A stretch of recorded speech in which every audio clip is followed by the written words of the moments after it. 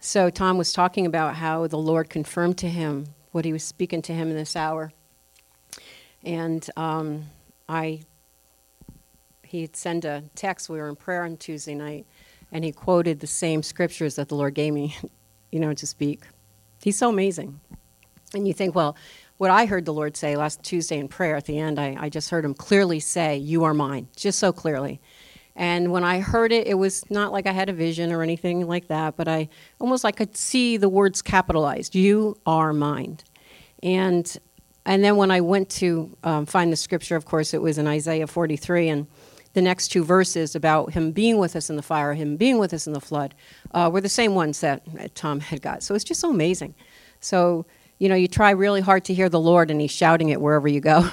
It's just like right there, and then you're like, "Lord, what do you want me to say?" It's like, "I told you, you're mine." And I said, "Okay, that's 3 words. You are mine." But he gives you more, and I just want to share that hopefully effectively today. But what the theme in my heart is that our eyes are turned on him. That in everything that's happening in this world today, that our eyes and our heart are set and gazed on Jesus Christ. Because there's no one like him. There's hope in him. There's no answer for anything that's happening in this world today except for Jesus Christ. I was reading a news article that was so sad. These 2 Native American women died from COVID, sisters, just weeks apart from each other. But the saddest part of the whole thing was when her son said he couldn't get to her because of the lockdown where they particularly were in the nation. And he said, "But what I did was I burnt my sage, and I burnt my powders, and I took my medicines, and I did all that so that I could reach my mother when she was on the ventilator, so she would hear me." And I said, "Lord, have mercy on us. Have mercy on us that we actually think that there's still people that really think, and many in this nation, that that's the answer." He is the only answer. He's the only answer. He's the only way. So, Father, we just give you this day, and we thank you, Lord God. We thank you for your nation. We thank you that you've placed us here. We thank you that you've blessed us. We thank you for the blessing, the song that we sang, Lord, that you do bless us. Lord, your face does shine upon us, and it's not just for this generation. You're a generational God. You want to see the blessings of this nation flow to our children and the children of those children. Lord God, you want to see the blessings flow, Father God, to 1,000 generations in this land. And Lord God, we just come before you today, and we thank you what you're doing. We thank you for this fast. We thank you that you hear our prayers. We thank you, Lord God, that you're pushing back the darkness. When we don't see, you're still moving. And I pray, Father God, that you would just use my mouth for your glory. I pray I would speak your word, not my opinion. I pray, Lord God, I would proclaim your voice, and we would hear, and we would respond, and we give you the glory. In Jesus' name. So I'm going to start in Hosea 10:12 and bounce around quite a bit. For 3 words, I do have 12 pages, but I talk really fast. So in Hosea 10:12, it says, "Break up your fallow ground, for it is time to seek the Lord, that he may come and rain righteousness upon you. His promise is rain, righteous rain." This nation, our lives, our families, our churches have been founded in righteousness, his righteousness. And a lot of that has slipped away, but he's restoring these things. And my heart is that we would focus not on the storm, but his restoration. We don't hear a lot about his restoration, because if you turn on the news, sometimes it's overwhelming. When you hear the things that are happening, it's so overwhelming. And then our gaze turns away from the Lord. We know he's Lord, but we look at these things and we can become downcast, right? We need to see Jesus Christ this morning. So when he says he's coming with rain, he's coming with righteous rain, but all we need to do is break up the fallow ground, break up the ground in our heart, break up the ground in the nation, continue to speak and to prophesy that Jesus Christ is King, because his words do go deep. The fate of the nation is really in the hands of God's people. The Lord is blowing the trumpet to his church, rallying us to repentance, to solemn assemblies, to prayer, to fasting, to cry out for mercy. He is a faithful shepherd, and our response to him is always, "Yes, Lord, we will seek your face." And it's very encouraging that there's people all over this nation, churches all over the nation, doing prayer vigils. They're doing fastings in September. We've been doing one since August 8th. We're on day 23, I count.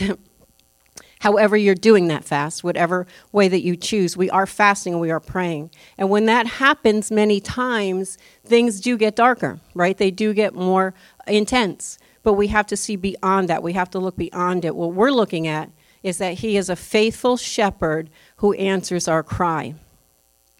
Storm warnings are not given to bring fear, but to prepare.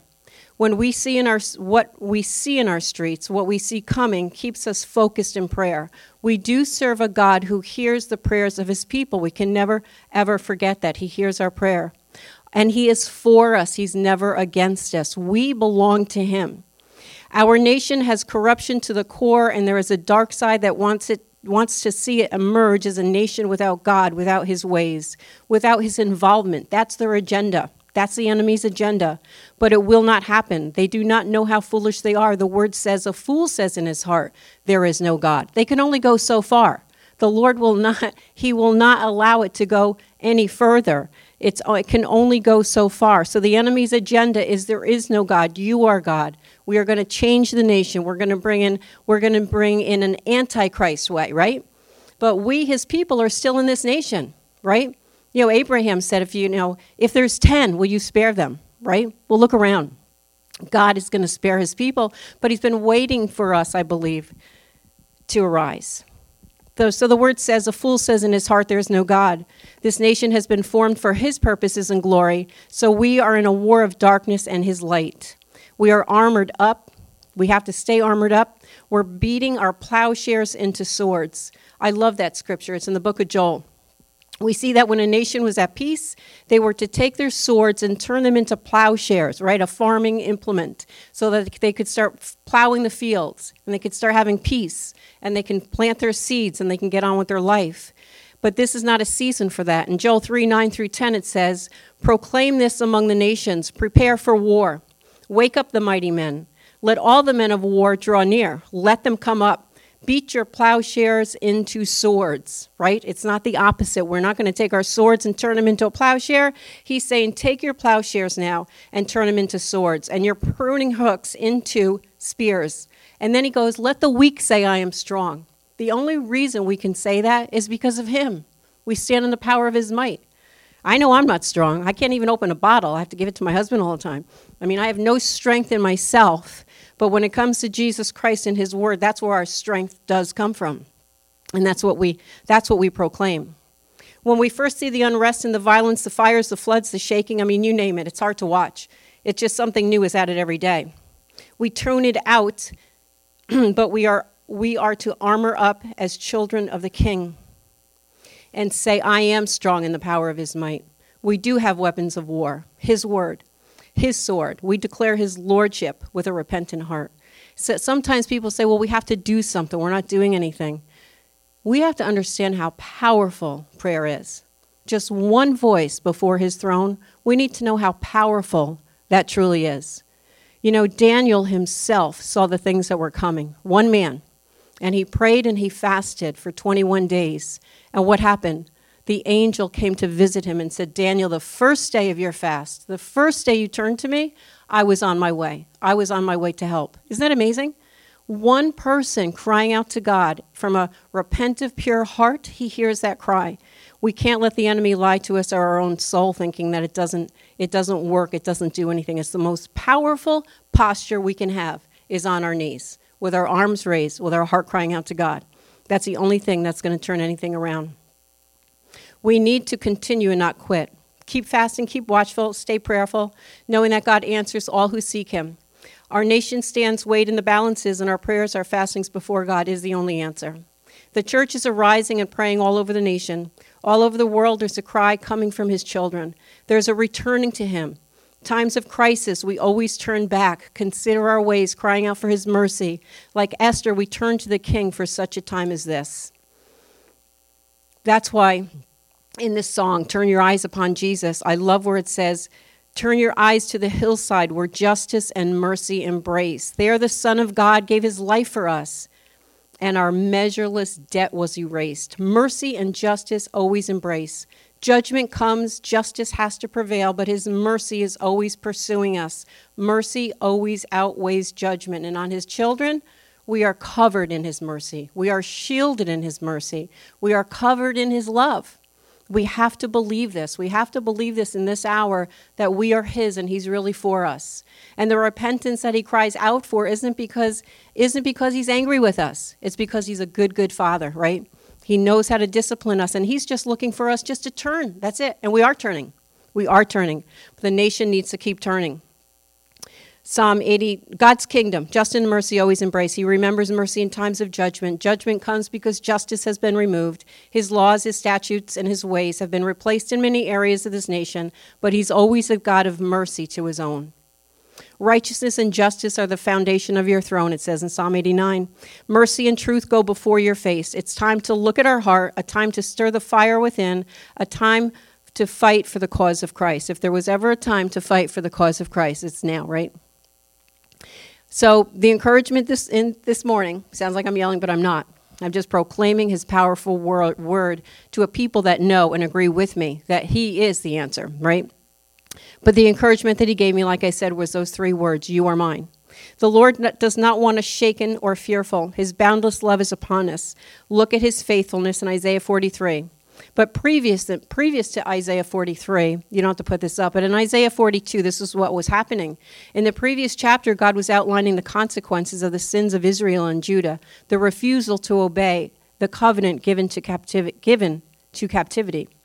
They were given over to captivity. They refused to turn, but we're not doing that. We are turning. I'm very excited that the church is turning. People are turning. They're being a voice. There's a lot of negative voice, but God is here. We, the bride of Christ, I'm excited. I feel like the bride of Christ is really rising up. It doesn't matter what you're doing. Doesn't even mean you have to carry a picket sign. You don't have to. You can just be in your house praying. I mean, that's what he's looking for. He's looking for somebody to pray, read your word, come back to him. It's very simple. He's not looking for you to, to become an evangelist or a prophet or all those kinds of things. He's just looking for you to turn to him, hear what he says, and do what he's saying at this hour. So Judah and Israel, we know, went into captivity. And in rebuking them for their sins, they're turning away from the Lord to follow after other gods and their own ways. We come to chapter 43. So he disciplines them. He sends them into captivity. These are his people. But then we start to hear hope. We hear the words of encouragement from a God whose heart is always redemptive. We need to understand that God is always redemptive. Just like a father who disciplines his child, it's always redemptive. You never do it because you hate them. It's because you love them, right? It's redemptive. It's redeeming. His heart is always willing and desirous to bless his own. Isaiah 43, as Tom read earlier, it says, but now thus says the Lord your creator, O Jacob, and he who formed you, O Israel. I love how he reminds us of that. He formed us. He created us. We belong to him. Do not fear, for I have redeemed you. I have called you by name. It shows the intimacy that he has with us. He knows our name. It's so amazing. I'm really bad with names. Anybody new that works in the store, I always call them something else. Poor Taylor, I called her for a year. I called her Jordan. But God knows our name. He knows us intimately. He knows us well. And then he says, you are mine. And there's an exclamation mark, exclamation mark, exclamation mark attached to that. We are his. What does that mean? It means that he's going to take care of us. It means he's going to watch over us. It means he's going to help us. As it was in Israel and Judah, it's in our nation today. But what he promised them, he promises us the fact that we belong to the King. I have redeemed you. You are mine. Sometimes we testify and rejoice over secondary things, the temporary things. We have a new car, a house, a promotion, etc., and those things are blessings from the Lord, and I'm not saying they're bad. They're good. We should rejoice in what he's doing, but what we should really be rejoicing in the fact that he says we belong to him. We have been redeemed. We are covered in the blood of Jesus Christ. We have a future. We have a hope. We always have a future, and we always have a hope. We are jewels in the master's hand, precious jewels, that he loves to polish us up, clean us up, and show us off to the world. That's what he does. And the way he shows us off is to get his word in our mouth and that we can proclaim to others that they too can become a jewel in the master's house. If we get one thing straight today, I just pray that this fact that we understand and know his declaration to Isaiah the prophet that you are mine. In Isaiah 62:3, it says, you shall be crowned of beauty in the hand of the Lord, a royal diadem in the hand of your God. That's what the Lord wants to do in our life. He adds this, that was already read. He says, when you pass through the waters, I will be with you, and through the waters they will not overflow you. When you walk through the fire, you will not be scorched, nor will the flame burn you. For I am the Lord your God, the Holy One of Israel, your Savior. Basically, he was saying to Israel and to Judah, listen, you are in captivity, and things aren't as well as they were when you were following me. But I'm going to return you to your own land one day. But in the meantime, as you go through these hard times, you need to understand that you will not be drowned by those waters, and you will not be burned by that flame. He is always with us. In Deuteronomy 31:8, he says, do not be afraid or discouraged, for the Lord will personally go ahead of you. Like that blessing song. I love that song. He goes before us and behind us and around us, beside us. It's a tremendous blessing. It's really a prayer. You know, sometimes I was thinking as you guys were up there singing, you know, we could just hear that, and that's the word of God being preached. Really, the people singing the word of God are preaching to us. They're preaching to us, and then we're responding and preaching it back. It's really kind of amazing how God does that. But when we pass through the waters, he's with us, and he tells us, do not be afraid and do not be discouraged. See, discouragement can come upon us because it doesn't look like it's going to get any better.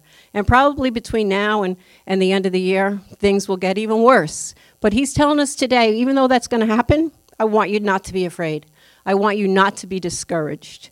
For the Lord will personally go ahead of you. He will be with you. He will neither fail you, and he will not abandon you. Isn't that a great promise? It's an amazing promise for us to hold on to. So we often pray to get out of things, and we should, but there are times that we are going to have to go through some things, through a hard time, an earth-shaking time, a protesting season, a hate, division, violence, you name it, it's out there. Wickedness. But God, though he doesn't promise in verse 2 an easy path, he does promise that when the danger comes, when the storm hits, he promises to enable us to stand. We stand in prayer, we stand in his might, we are not alone. And we also stand in hope, because there's always hope. There's hope that it's going to get better. We need to know it on the inside. We need to understand the consequences of the decisions that we said to the Lord. There's a consequence to sin, right? But there's also a consequence when we said yes to the Lord. When we heard him say to us, follow me, we followed. We've turned to him and forsaken our own old ways. A consequence is really the result or an effect of an action. And when we gave our life to him, there was an effect to our action. A powerful effect happened when we said yes to the Lord. In Colossians 1:13, he says he has delivered us from the power of darkness and translated us into the kingdom of his Son, in whom we have redemption through his blood, the forgiveness of sin. The word power is translated authority. We have been taken out of one authority and given another authority, a greater authority. We have been taken from one position and placed into another position. We were removed from darkness, and now we dwell in light. We were not a people, and now we're a people. What a consequence, right? When we said yes to him, all of that and more came upon us. He declared us his. He claimed ownership. He promised to keep us. He promised peace. He promised strength. He promised to clothe us in light. That's his armor that we walk in. He promised to provide, to save, to restore, to repair. He promised a future and a hope to not only us, but to our seed, to our children and our children's children, for every generation. I sing that song again all the time as a prayer. He's promised for my children and my children and my children's children. I want to see my grandsons get married and have children. I want to see their children raise their hands and love the Lord. That is possible. It's not over. It is possible. God is moving in this land. So may his blessings go before you and behind you. It's when I start typing, sometimes a song comes, I just write it down. It was that song. May his blessing go before you and behind you, all around you, to your children and their children and their children. What a powerful reality of his truth. That's who our God is. That's why we don't have to be discouraged. There is hope. There is great hope. Don't be discouraged by all you see. Turn your eyes, lift them to the Lord, our King, and hold in your heart the truth of his words. That's what faith is. We don't go by what we see, but we're holding truth in our heart that the King is going to rescue us. And sometimes we don't take it as serious because we really haven't felt the effect as they do in Seattle. We don't have the effect like they do in Boston. Not Boston. God forbid that happens too. In Portland, right? We don't see, we're not in the midst of the cities that are being burned, but we can see them, and we need to be praying, and we need to be crying out for our brothers and sisters, the people in our nation, right? They're afraid, they're scared, and I don't blame them. I can't imagine looking out the window of my home and having a gang tell me to come out of my house because they're going to take it over. That is so frightening. And so we live in our homes sometimes. We have the peace of God, the protection of God. Thank God. We need to pray that those people know the peace of God. Those children of this nation, those children of the King understand that this is really a time of judgment, but God is with you. He's not judging you. He's judging the darkness that is in the nation. We just happen to be in the storm with all of that happening. Luke 10:19 says, "Behold, I've given you authority to tread on serpents and scorpions and over all the power of the enemy, and nothing will injure you." Nothing. He doesn't promise an absence of the serpents and scorpions, but that they will not prosper over us. We have the power of God with us. The overcoming one is within us, and his heavenly hosts, they have been commanded to watch over us, literally commanded. He gives his angels charge over us, it says in the Word of God. That word charge is a command, a military command. You're going to take care of TJ's home. You're going to take care of the people in this house. You're going to watch over them. I'm sending you to not just to them, but to their children to watch over them and to keep them. A military command to take action. This is the kingdom that we have been translated into. This is part of the result and the consequence of us saying yes to a superior king.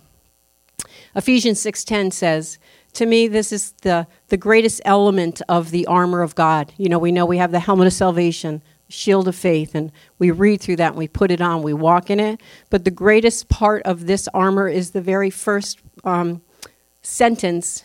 Ephesians 6:10 says, "Finally, be strong in the Lord and in the strength of his might." He's not looking for us to work out and to be strong. He's just looking for us to trust him and to be with him and to proclaim him. He's a mighty God. He is able. He holds all things together. He's high and lifted up, and his train fills the temple. And we don't see that sometimes. We don't focus on that sometimes. So when Israel wandered, the enemies came in. Pestilence, drought, famine, earthquakes. It happened all the time. Captivity. Read any Old Testament book, and God's heart is revealed. He brings judgment. They brought judgment because of their sin. But then he starts to cry out, "Return to me." It doesn't have to be like this, right? Return to me. He's always wanted intimacy. He's always wanted our hearts. He's always desired faithfulness. Return, and I will restore. And, I thought to myself, I don't care what anybody thinks about the president, our now president. I have never, ever seen a president proclaim Jesus Christ so boldly as he does. I've never seen prayer going on in the White House like it is today. They are men and women who are crying out to Jesus Christ to do something different in this nation. And that's why all hell is breaking loose against them. That's why there's so much hate, because the enemy knows we have an enemy. He knows that the plan and the plot that he's been scheming is about to fall apart because his people are praying and fasting. He knows the word. Every time it happened in the Old Testament, they took to their knees, they cried out, they put on sackcloth and ashes, and what happened?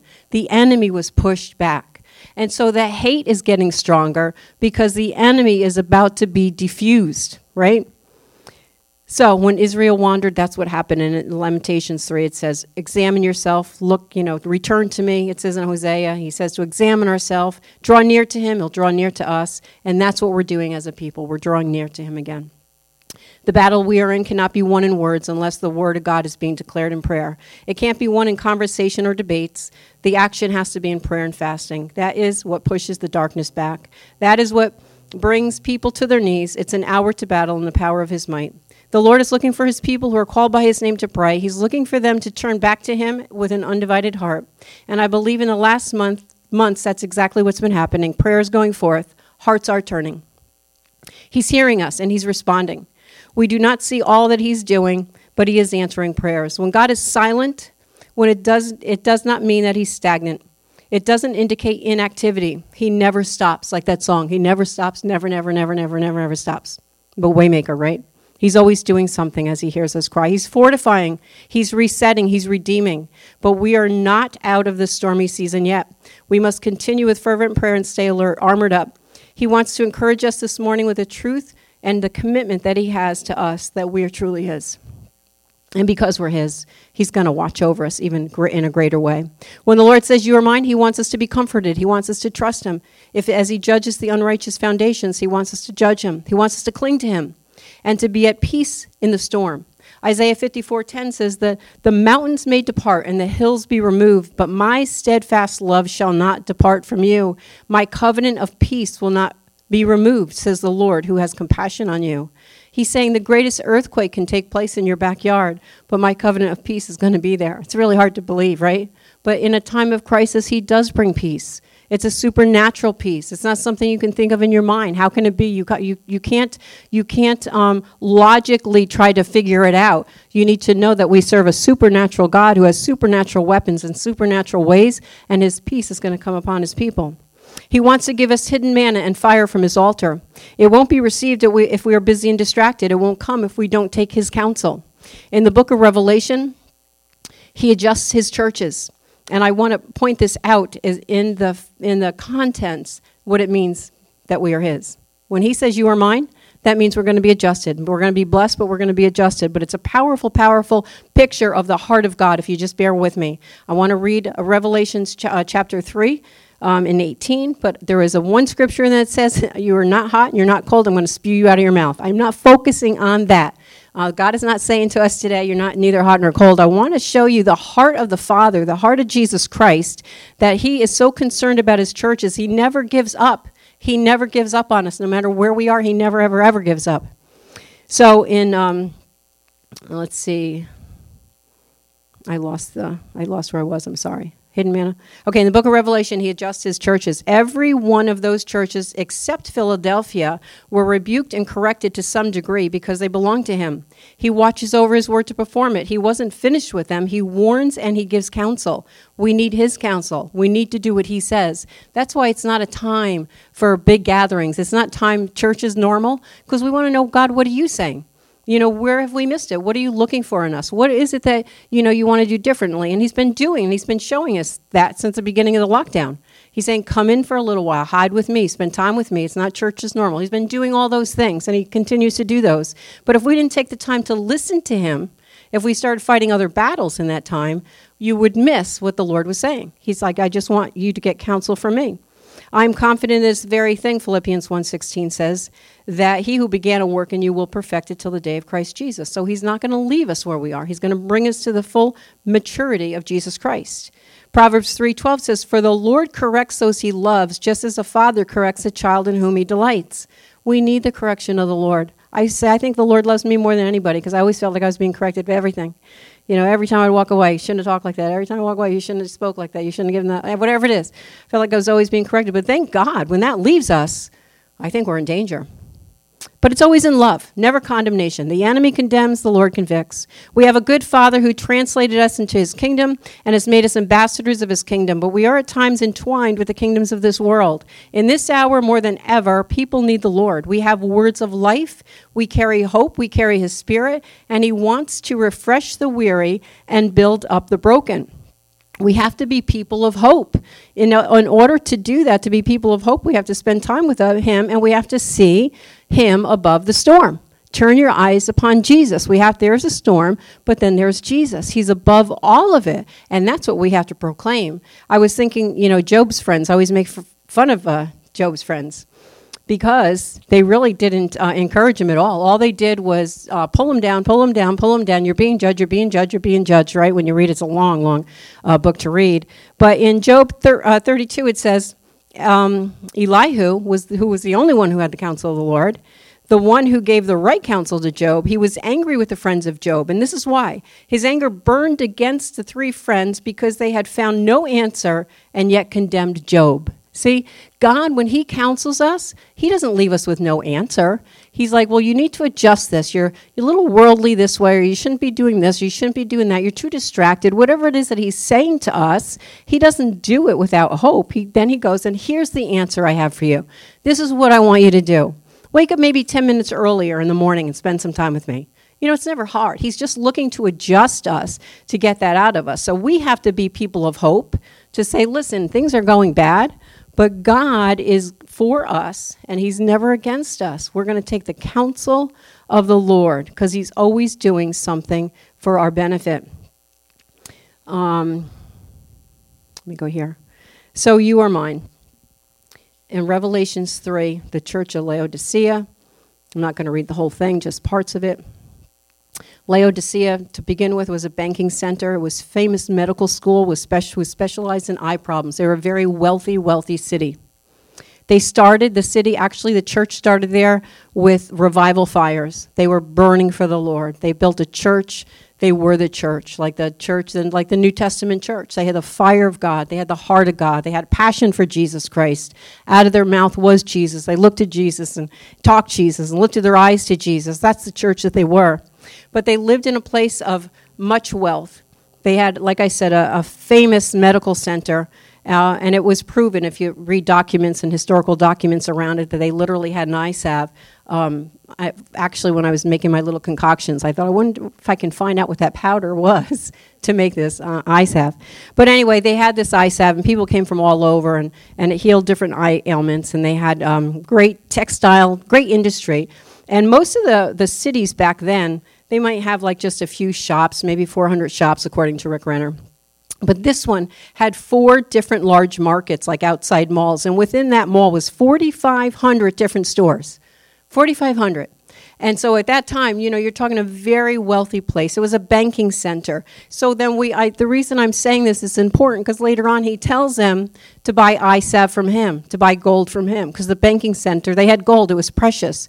And so the things that he tells them to change, he had a textile industry. It's so funny how Jesus talks to us right where we live. He's like, listen, I know that you think you have gold, but I have better gold.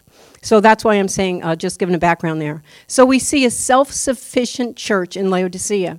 They had whatever they needed, so they mistakenly thought that they were leaning on the Lord, embracing the Lord, but they actually pushed him out of the church building and pushed him out of their hearts. Their prosperity and freedom in the world around them became a great deception, and so they no longer had anything for those that came into the house. There was no more salvations. There wasn't anything happening. They were just pretty much like having a church service, but just being like everybody else. And I say this not for our church, but I just see America is like this. The Lord has blessed our nation. And many times we can be so involved in the riches and the prosperity of it, we forget who actually blessed us. We forget who actually put his hand of blessing on here and what it was for. So this church was birthed in revival fires, the baptism of his Spirit. They were bold and had a passion for the Lord, their salvation and their hope. But their comfort of their rich lifestyle turned their hearts complacent. But when Jesus walked among them, as he does in the churches, in the beginning of Revelations, I love how it says that Jesus walks among the lampstands. I love that because what he's saying is, I walk amongst every single church. I hear what you're saying. I write down what you're saying. I hear when you proclaim me, and I walk around not to look for bad things that you're saying. I look to see where you are, where's your heart, where's your mindset. I look to see if my bondservants are there. I look to see if prayer is there. I look to see if there's fire in your heart. See, he walks among them. He's not just in heaven. You know that song I hate? That song, from a distance. You know that song? God is watching from a distance. It's just not true. He is up close and personal. He walks amongst the churches. So as he walked amongst the church, this is what he says to them. The Amen, the faithful and true witness, the beginning of creation of God says this. I love how he announces himself. We might not declare him that way, but he's like, if you're not going to, I'm going to. I am the Amen. I am the faithful and true witness. I'm the beginning of all creation. I know your deeds, that they're neither hot nor cold. I wish that they were hot or cold, but because you are lukewarm and neither hot or cold, I'm going to spew you out of my mouth. Because you say I'm rich and I have become wealthy. See, he heard them say that.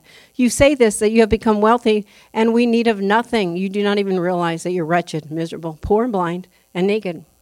So he brings their words back to them. But here is where we see the heart of Jesus. And this is really what I want to focus on, not the spewing out, because he's merciful to us. That's not who I'm saying we are. But there is counsel in this church that I think that we can grab hold of, great counsel from the Lord. So the commitment to his children, he is the great physician who not only gives accurate diagnoses, but also brings healing. He gives the balm of Gilead. He gives them true counsel to recover and to recover quickly. When the Lord says turn and you turn, guess what? There is no reaping what you sow time. That's not true. It's like you never left. He doesn't remember. He forgives you and you move on. So he's not like Job's friends who condemn and give you no hope. And this is what he says to them. I love this. I advise you to buy from me gold refined by fire so that you may become rich, because the wealth that you have now is not really wealth. And white garments, buy those from me so that you may clothe yourself, and that your shame and your nakedness will not be revealed. And buy my eye salve and let me anoint your eyes so that you may see. Here's his counsel. Buy gold, buy white garments, and buy eye salve. But it has to be from him. Buy from me refined gold. Remember, they were a banking center. Gold was the greatest, most valuable commodity in their time. But Jesus, in his great wisdom and insight and in his love and goodness, is saying, forget the things that you have been spending money on. Forget your gold. You need my gold. And it's not just raw gold. You know, if you're a treasure hunter, you look for that gold, right? The raw gold. I've never found any, but you find it raw. But he's like, you're not even, yours is in the raw state. Mine's purified. It's been purified in the fire. It's the best gold. It's the greatest gold. It's a gold that will satisfy you and take care of you all the days of your life. That's the gold that you need, the finest gold, the purest, the best. It's not in the raw state, but refined in the fire to a state of purity. You will be spiritually rich. See, the Lord is looking for us to be spiritually rich. He's not against us having things and being blessed, but he has to be the center. He has to be the center of everything, right? He has to be the one who's in charge. And then he goes, you will carry my treasure within you to pour out to the world. You'll have true riches, but you need to come to me to buy this gold. The second thing he tells them is to buy white garments. They were a textile industry, finest colored fabrics, but they couldn't cover their nakedness. He says you need white garments, a covering that the enemy will recognize, a covering of robes washed in the blood of the Lamb. I love that too. Washed in the blood of the Lamb. See, when the enemy looks at you, he doesn't see what you and I see. When Jesus looks at us, he doesn't see what we see. But when the enemy looks, he knows who belongs to the king. He knows who's in the kingdom. He knows who's been translated into the kingdom of light. He recognizes it, and he sees those white garments that really appear to be light because it's been washed in the blood of the Lamb. In Revelations 22:14, it says, blessed are those who wash their robes so that they may have the right to the tree of life and may enter into the gates of that city. I can't wait for that day. We are going to be dressed in white. Dressed in white, not because of us, but because of his faithfulness to us as his children when we said yes to him. And then he goes, buy from me eye salve to anoint your eyes. What you have in the city may work on cataracts and infections, but you're still blind. Buy from me and I will anoint your eyes and you will see. That's why we can't get upset with people that don't understand. There's such a division right now, right, of light and dark. Your words aren't going to make a difference. You're not going to get through to your brothers, your sisters, your aunts, your uncles, the ones that are at odds with you. It only because their eyes are blinded. They haven't bought that eye salve from the Lord, right? But we can pray that their eyes would be clear. We can pray that that be lifted, that they see him, and then they come into the fullness of Christ. So you don't want to waste your words in arguments. We have to understand that it's a spiritual eyesight that only God can do in spiritual ways. So I will anoint your eyes. What you have in this city may work on all those things, but you're still blind. You will see above the trial when I anoint your eyes. You'll see above the storm, you'll see me. You will see the urgency of the hour. You will see the working of the enemy. You will not be blind-sighted anymore. I will show you eternity. I will reveal my glory. But you need my anointing oil upon your eyes of the spirit of your heart. And that's what we need. We need him to put that anointing oil on the eyes of our heart. And guess what? He says we are his, and that's what he's doing. So that's why it's an encouraging word.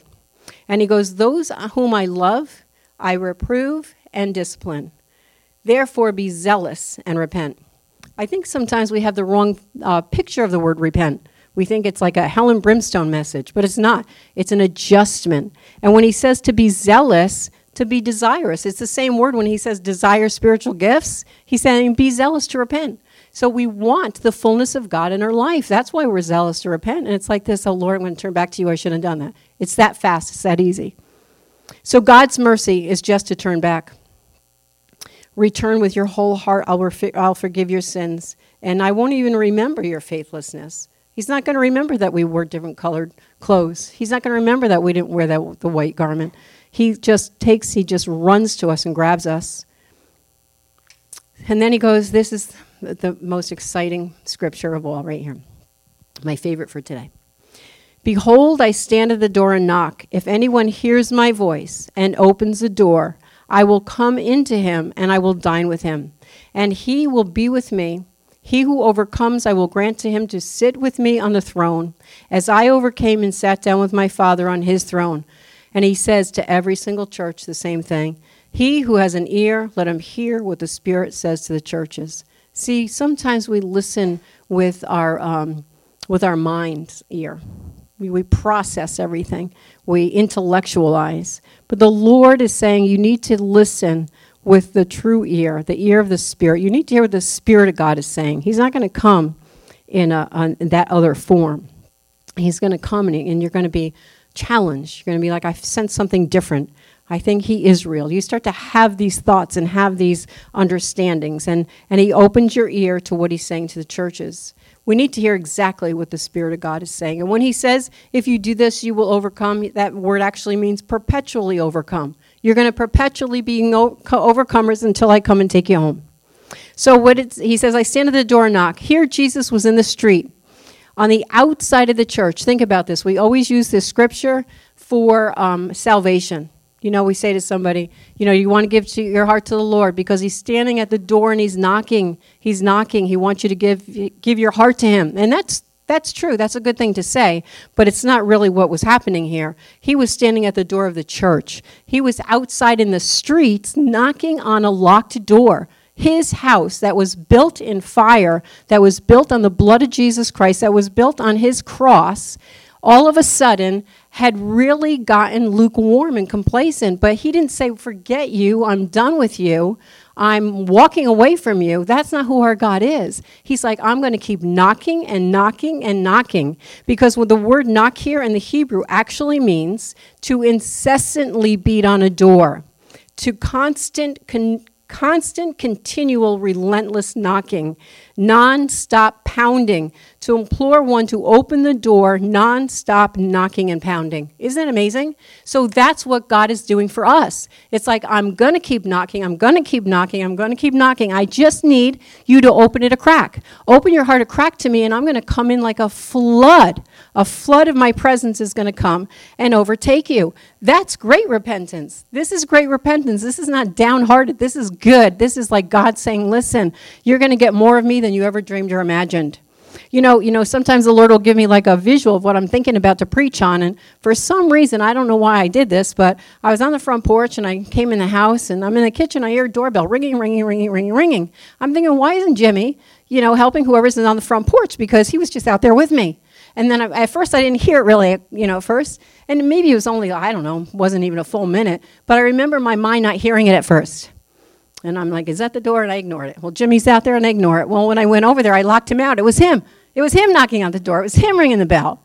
And I'm like, I don't even know why I locked it. I really don't know why I even locked it. I just walked in, and I just locked the door. But I thought, thank you, Lord, because that's a picture. We don't even understand. We don't even realize that we've locked the door to the Lord. We don't realize it. And God in his mercy knows that. He knows how we are. And he's like, but just like Jimmy, and I said, I'm really sorry. He goes, he's like, that's okay. He wasn't upset. I thought, I would probably be like, what'd you do that for, But he, he's more merciful, and he did not. So anyway, it was a good picture of what we can do as a church. And it was a good picture to see God's mercy and grace. It's like this. In Luke, remember the story of the prodigal son? Just as the father saw his prodigal son a far way off, he didn't run into the house when he saw him, lock the door, and say, you made your bed and you have to lie in it. Many fathers would have done that for what he had done. We're not going to go through the whole story. He didn't do that. He would go looking for his son. He would go looking, and he was hoping to see him. And when he finally saw him, he ran after him, it says. He fell on his neck and tackled him. They fell to the ground. It says he ran to his son. As soon as he saw him far off, as soon as he saw a shadow, as soon as he saw a crack in the door, see, that's what the Lord does. And he just comes in for the kill. He comes in to grab you back. He comes in to soak you in his presence. And so he tackles this son. And what does it say about him? It says that he puts a ring on his finger. That means he restored his authority to his household. And then he says he put sandals on his feet. So his walk was going to be different. He put a robe on him representing the white garments washed in the blood of the Lamb. He was forgiven. His nakedness was covered. He was no longer that prodigal son, right? He was found, and so now he stands in full position of authority in his kingdom. And that's what the Lord does for us. In Laodicea, that's what he does. He's knocking. They open it up, and he just comes right in. But guess what? He comes in with his gold, he comes in with his garments, and he comes in with his eye salve so that we won't be blind anymore. He's an amazing God. You have to say amen to that. He is an amazing, amazing God. This is truly the love of Jesus Christ. In Ephesians it says, I pray you may be able to comprehend with all the saints what is the breadth, the length, the height, and depth, and to know the love of Christ, which surpasses knowledge, that you may be filled up with the fullness of God. And so when Jesus stood outside that door and they opened to him, they were filled with the fullness of God. That's what he's going to do for us. And when we're filled with fullness, good things are going to happen on the earth. So Jesus is pounding on that door. All he needs is a small crack and he will overtake us. He wants to access our hearts and to his church. What does he use to pound on that door? It's his voice. He keeps calling. He keeps speaking over and over and over, till like he did with Tom. You are mine. You are mine. You are mine. When you walk through the waters, I'll be there. He's been saying it and saying it and saying it. He's been saying, there's a storm coming. There's a storm coming. Prepare. But I'm with you, right? He keeps saying the same thing over and over and over. With his voice, he calls us. With his voice, he corrects us. With his voice, he brings us back. This is an amazing picture of the American church and what is possible for us to come back to the ways and the righteousness that we first stood on. But even if America doesn't, and I believe they will, we are as a people. And that's all that matters. God's people, we are saying yes to Jesus Christ. So as a people and as a nation, we have closed him out, but we want him to return. He is passionate about his people. Be encouraged, he is doing something in our day. He is preparing his bride. Continuing in Isaiah, it says, do not fear, for I am with you. You are my witnesses, declares the Lord, and my servants in whom I have chosen. He's actually chosen us. It's always blown me away that he would choose me, because I know me, so that you may know and believe and understand that I am he. Before me there is no other God formed. There's none other, and there never will be. I am the Lord, and there is no Savior besides me. He's saying, I am all you need. I am enough. I have chosen you. But he says that we are his witnesses. And then he adds, I act, and who can reverse it? When God makes a decision to act on something, powers of darkness can't take it back. When he makes a decision who's going to be president, nobody can take it back. When he makes a decision how we're supposed to operate and move in the Lord, how we're going to pray and how we're going to fast, that's not going to be changed. He's going to answer our prayers, and he's going to do what he's called us to do. Do you know in Ezekiel 9, I'm not going to read the whole thing, but it's a wonderful picture of a time of judgment. And in that time of judgment, you can read the whole story yourself. It's a very sad one. The glory of the Lord left the temple. But when the city was being judged, the Lord said, the Lord said, go through the midst of the city, even through the midst of Jerusalem, and put a mark on the foreheads of the men who sigh and groan over the abominations which are being committed in this place. To the others, he said, go through the city after them and to strike them and take them down. Meaning, if you belong to the Lord, your mark is on us. See, you're marked. So when the waters come and the floods come, that's why he says don't be afraid, because there's powers that you can't see that see who you are and who you belong to. That's very comforting. It's very comforting. And so that's what the Lord does to protect his children. So finishing up, the Lord is doing something in our day. If our eyes are on the storm, we will miss it.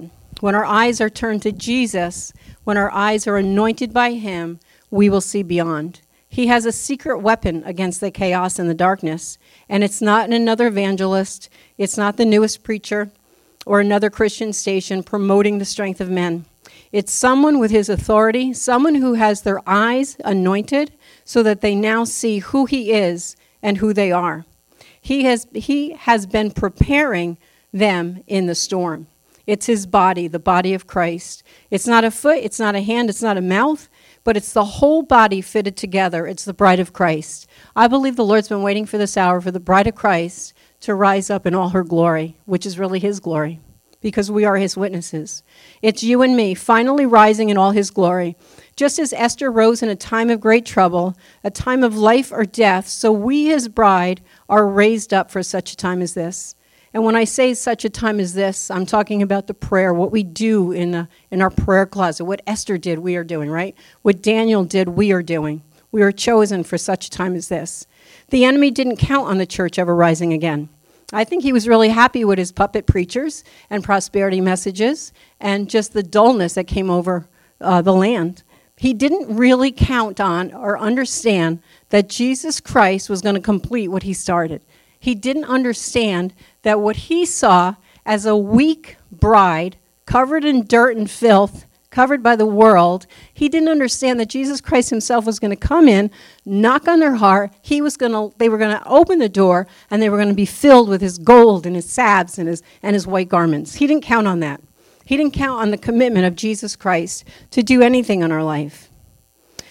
But here we are responding to the discipline and responding to his love, and we're going to keep responding. He raised up Esther. He chose her, prepared her. Then he placed her in the palace. He put a crown on her head, and he gave her favor with the king, so his people would be spared. It's always about the people. It's always about others. It's always about those who are lost, those who are desperate, not just us. And he's raising up his church again. The Esthers, the body of Christ, are separated, the ones called out. That's the ecclesia, right? The called out ones. He has been preparing us, revisiting our hearts, knocking on the doors of his church and our hearts. And we must continue to let him in.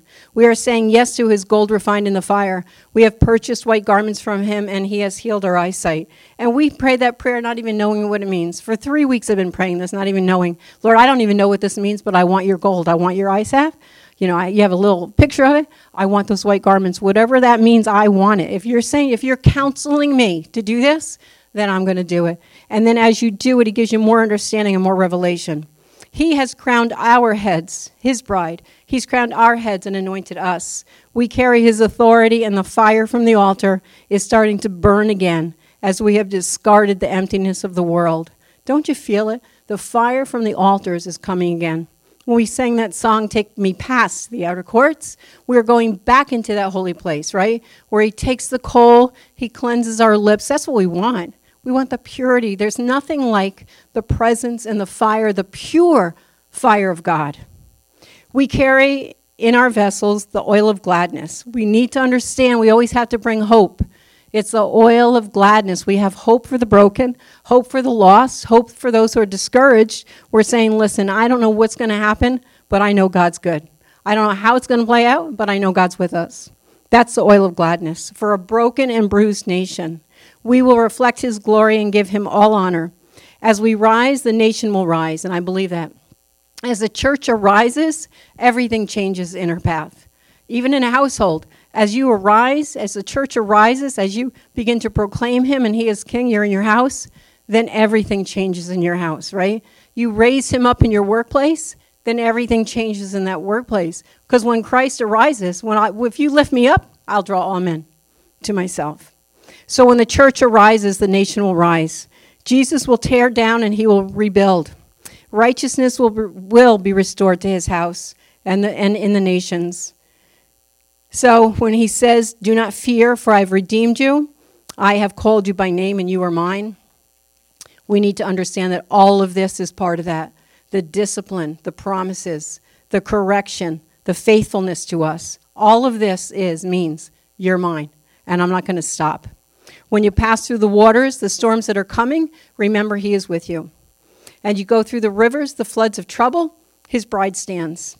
The flames that burn, they will not scorch you, just like they didn't in Daniel's day. We keep trusting him. We keep yielding to him. We keep praying. We keep fasting. We keep overcoming. We keep our heart right before him. We let God arise, and his enemies will be scattered. But for his children, his own, we embrace him. We need to cling to him. Remember, like in Habakkuk, those of you who come on a Tuesday night, in Habakkuk, he had a serious time like we have today.